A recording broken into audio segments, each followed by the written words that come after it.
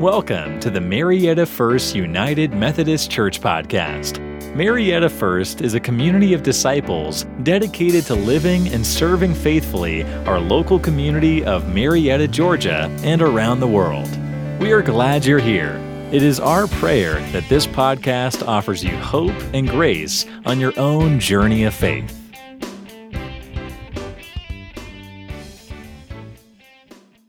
Please remain standing for our scripture lesson, which comes from John chapter 6, verses 35 through 51. Jesus said to them, "I am the bread of life. Whoever comes to me will never be hungry, and whoever believes in me will never be thirsty. But I said to you that you have seen me, and yet do not believe. Everything that the Father gives me will come to me, and anyone who comes to me, I will never drive away. For I have come down from heaven, not to do my own will, but the will of him who sent me. And this is the will of him who sent me, that I should lose nothing of all that he has given me, but raise it up on the last day. This is indeed the will of my Father, that all who see the Son and believe in him may have eternal life, and I will raise them up on the last day." Then the Jews began to complain about him because he said, "I am the bread that came down from heaven." They were saying, "Is not this Jesus, the son of Joseph, whose father and mother we know? How can he now say, 'I have come down from heaven'?" Jesus answered them, "Do not complain among yourselves. No one can come to me unless drawn by the Father who sent me, and I will raise that person up on the last day. It is written in the prophets, and they shall all be taught by God. Everyone who has heard and learned from the Father comes to me. Not that anyone has seen the Father except the one who is from God. He has seen the Father. Very truly, I tell you, whoever believes has eternal life. I am the bread of life. Your ancestors ate the manna in the wilderness, and they died.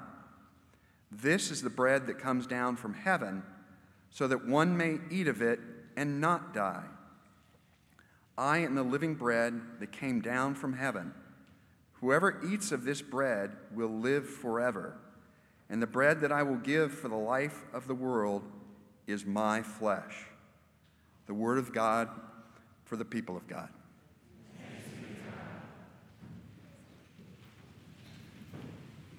Thank you, Ken, for the reading of our scripture this morning, and a special thank you to our choir for a beautiful job and for leading us in worship. We are grateful. And for the families who have to sit through this twice, I apologize. Today is not only All Saints Sunday, but it's also a day where we begin a new sermon series. And the sermon series is called Bringing It to the Table, and it's Reconciliation over Rhetoric. The series actually came about because of numerous conversations that I had had with individuals here at the church and in my community as well as in my family.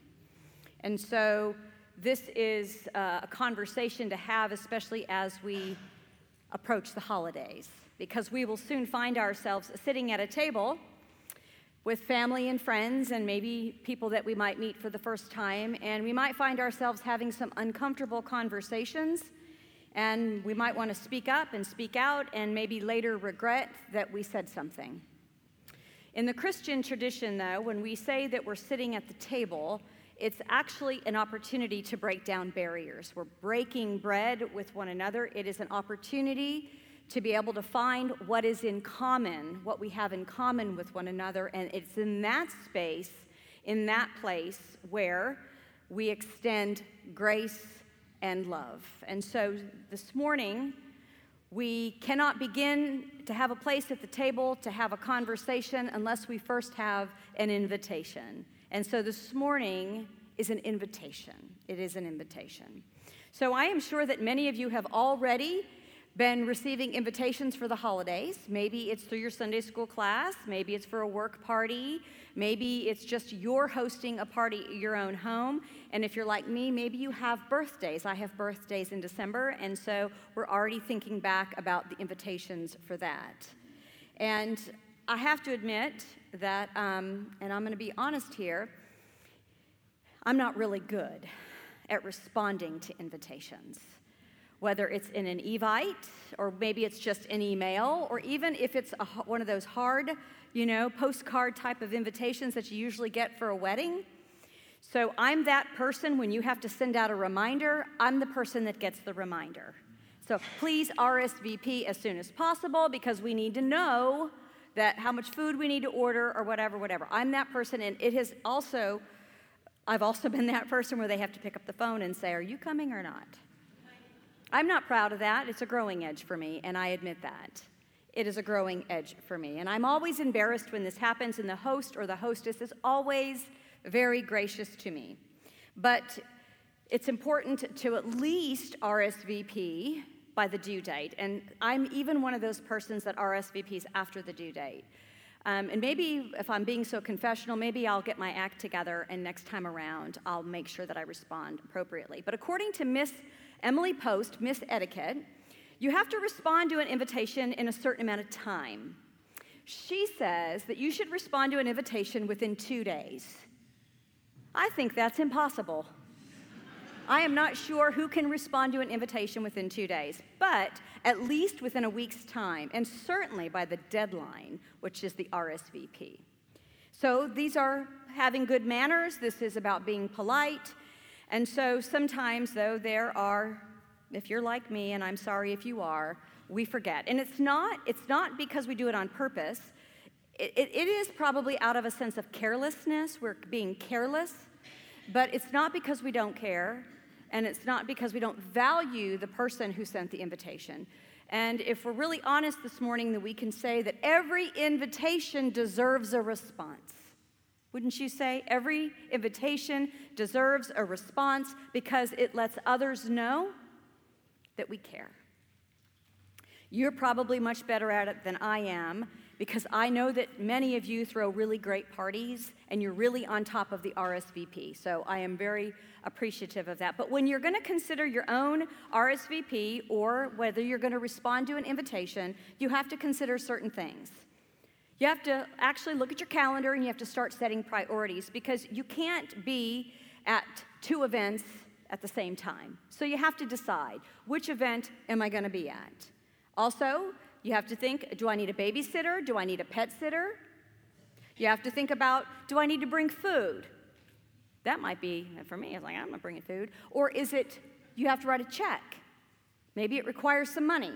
Or what if you take a look, and Evite does this, you can look at who's going and who's not going. And you go, they're going. I'm not sure if I want to go. Right? We've got to decide who's going to be there, and we have to decide whether or not we want to be around these people. That's being honest. We are selective about our yeses, and we have to be because our calendars fill up. Our calendars fill up. But we make selections about what we're going to attend and what we're not going to attend. But every invitation deserves a response. And in our scripture lesson this morning, it's about an invitation. It's about an invitation from Jesus. And by receiving that invitation, saying yes, you receive a great gift. So Jesus is traveling with his disciples. They've been in Capernaum, and it's near the Sea of Galilee. The day before, there was a miracle of the loaves and the fishes feeding 5,000 people. They're excited, they're eager, they want more, they want to find out more about this Jesus. And so Jesus begins to talk to them about something called the bread of life, the bread of life. And the crowd, they're excited, they want to know more about this. Give us this bread, they say, give us this bread. What does it mean that Jesus is offering the bread of life? Now, for the Jewish people, that would have meant something. Bread was a staple of their diet. Bread was something that was filling. They would have just had the miracles, but it would also bring to mind one of the stories of their faith. And one of the stories of their faith was God feeding them during the wilderness years. At that moment in the wilderness, God provided for them. And so that would have been part of their collective memory. But what does Jesus mean when he says that he is the bread of life? How can Jesus, in human form, born of Mary, be the bread of life? Well, Jesus is not talking about ordinary bread. We know this. He's talking about the bread of heaven.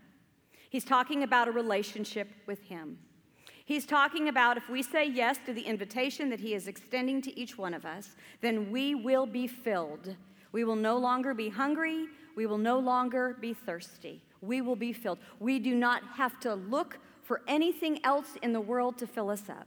We don't have to look for success. We don't have to look for money. We don't have to look for accolades from anybody, because whatever Jesus is offering us, this bread, is going to fill us up and sustain us for all of eternity. When we think about this, we might even think about the Lord's Supper. But it's actually even more than that, because the Lord's Supper is a sacrament of the church, but we're hearing from Jesus about the sacramental part of his life. The entirety of his life is what we're to look at. And so Jesus is extending a personal invitation, and he says this. Listen to these words. No one can come to me unless drawn by the Father who sent me. And I will raise that person up on the last day. Now, if you had your Bibles with you, and maybe you do, I would ask you to highlight that. I would ask you to underline that. I would ask you to make a note by that verse, because that is an invitation. In fact, it is a personal invitation from Jesus to each one of us. Now, in the church, we have a word for that. We call it prevenient grace.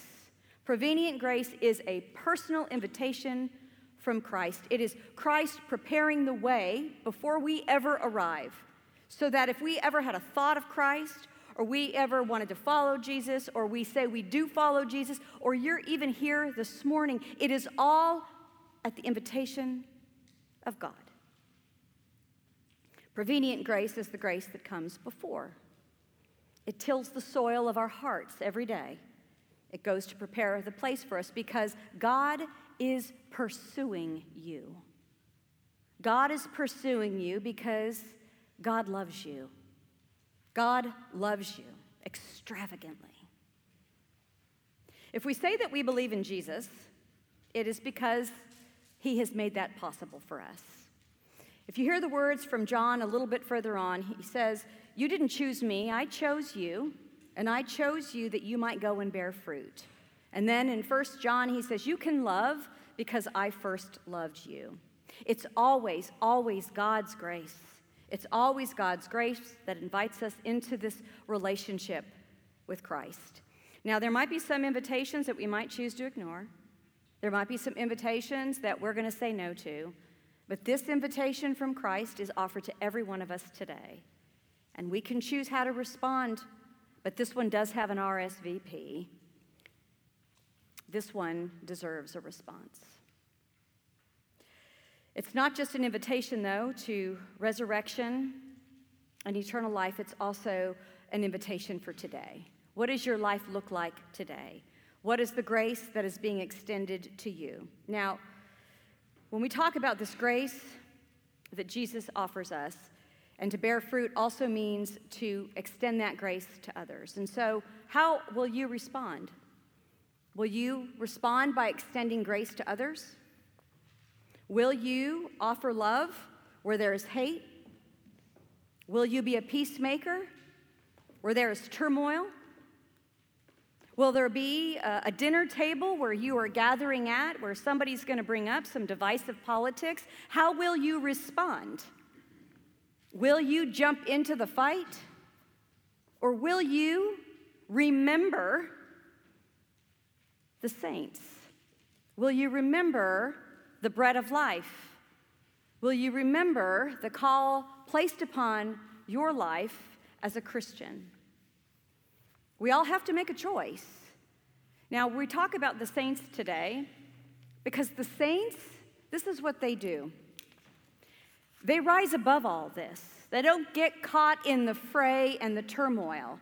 And so when somebody is there pointing fingers, in anger or in meanness, they don't get involved in that because the saints know that there is a better way. Paul calls it the more excellent way. Love is patient, love is kind. It's from 1 Corinthians. It's the message of the church. When we receive this bread of life, it's to bear fruit. And when we bear fruit, it means that we extend that grace to others. The saints, though, to be a saint doesn't mean you're perfect. It doesn't mean that you have all the answers. It doesn't mean that you never get mad. It doesn't mean that you let people walk all over you. It doesn't mean that you don't speak up. It means that you rise above. And it means that you keep your focus on the bread of life that feeds us, that is the most important thing for our soul. Now, I don't know what all you have going on this holiday season, but you're going to receive an invitation of some kind. And maybe you're going to find yourself at the table with someone, and you're not going to agree with them. You're going to have to make a decision on how you're going to respond. I want to close with this. It's one of the saints listed on this front of your order of worship, and his name is Earl Dodge.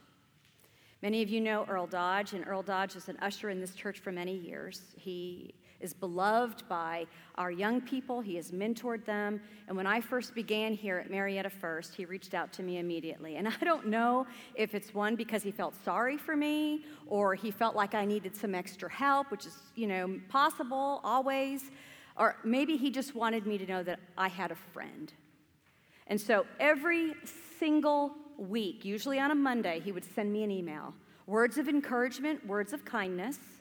And he would send things to me that would make me think that I was the best preacher and pastor that ever walked the earth. And I know that wasn't true, but he made me feel that way.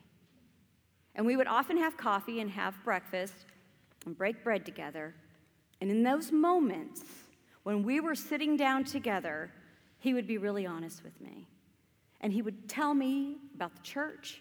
He would tell me about the things that are going on in his life. But he would always say to me that he wanted to extend the grace that he had received in his life with others. And he loved this church.